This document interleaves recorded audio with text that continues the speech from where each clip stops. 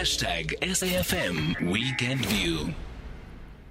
And thank you for staying with us. Let's go to this very sad story. Condolences continue to pour in for the late former Bafana Bafana coach Clive Barker, with many recalling the major contribution he made to South African football. Now, Safa confirmed via a family statement that Barker died after a battle with Lewy Body Dementia yesterday. Now, he was 78. Barker led South Africa to their only continental triumph at the Africa Cup of Nations final in 1996. Who can forget that lifting of that trophy? And also steered the side to a maiden World Cup appearance in France in 1998. Mathews Mpete, Daily Sun's sports editor, joins us live now on the line. Good morning to you, Matthew, and thank you so much for your time. Good morning, and thank you very much. It's sad news, but at the same time, we think about the man that has been described by some as an honest man who gave his life to football. And that really sums up part of the legacy of Clive Barker, doesn't it?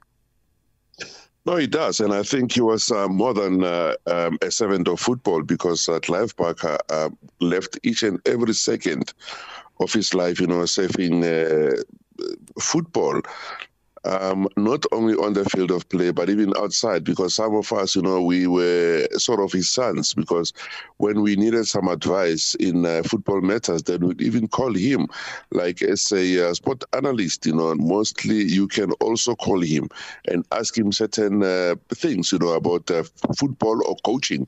Then he would take time and answer your questions. And who can forget that Clive Barker, he's the only coach, how do I put this one? But the former statesman, Nelson Mandela, he gave him his Africa Cup of Nations medal, something which is amazing. So, hence I'm saying, he was just a larger-than-life kind of individual. Yeah, and you think about that trademark Ndizani, every time on the pitch, and it's really hard to forget a man like this one. But let's talk about a personal moment for you that you would have shared with him.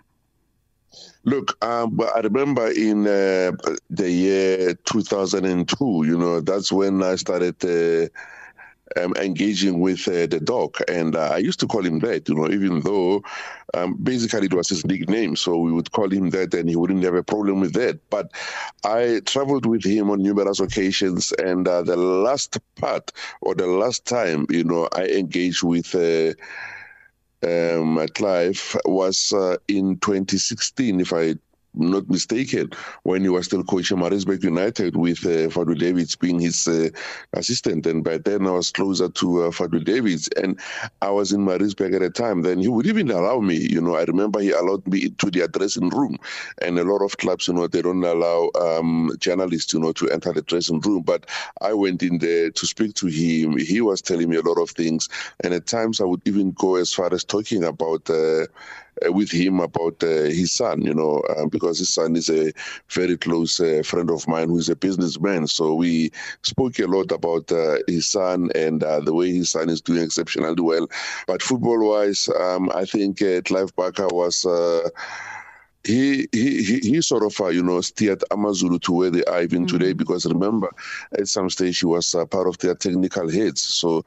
Or technical advisors. So it's just a sad loss, for South Africa. And Pardon me for coming in there very briefly. How do we then remember a man like this one? Because, when you think about Clive Barker, there's just so much to talk about. Yeah, you've just spoken about Ndizani and CIF runs, So those will always be, the things that we will always remember, about Clive Barker and steering South Africa to the Africa Cup of Nations. Those are the two big things, that we will remember Clive Barker with, as well as having, honed a lot of talent in South Africa.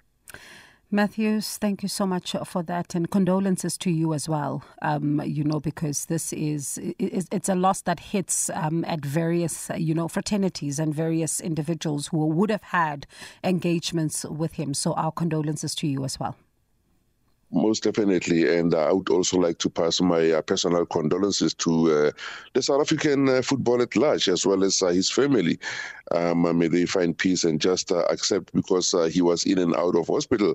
So I guess he's at peace now. Thank you. Yeah, thank you so much. That was Mathews Mpete, Daily Sun sports editor.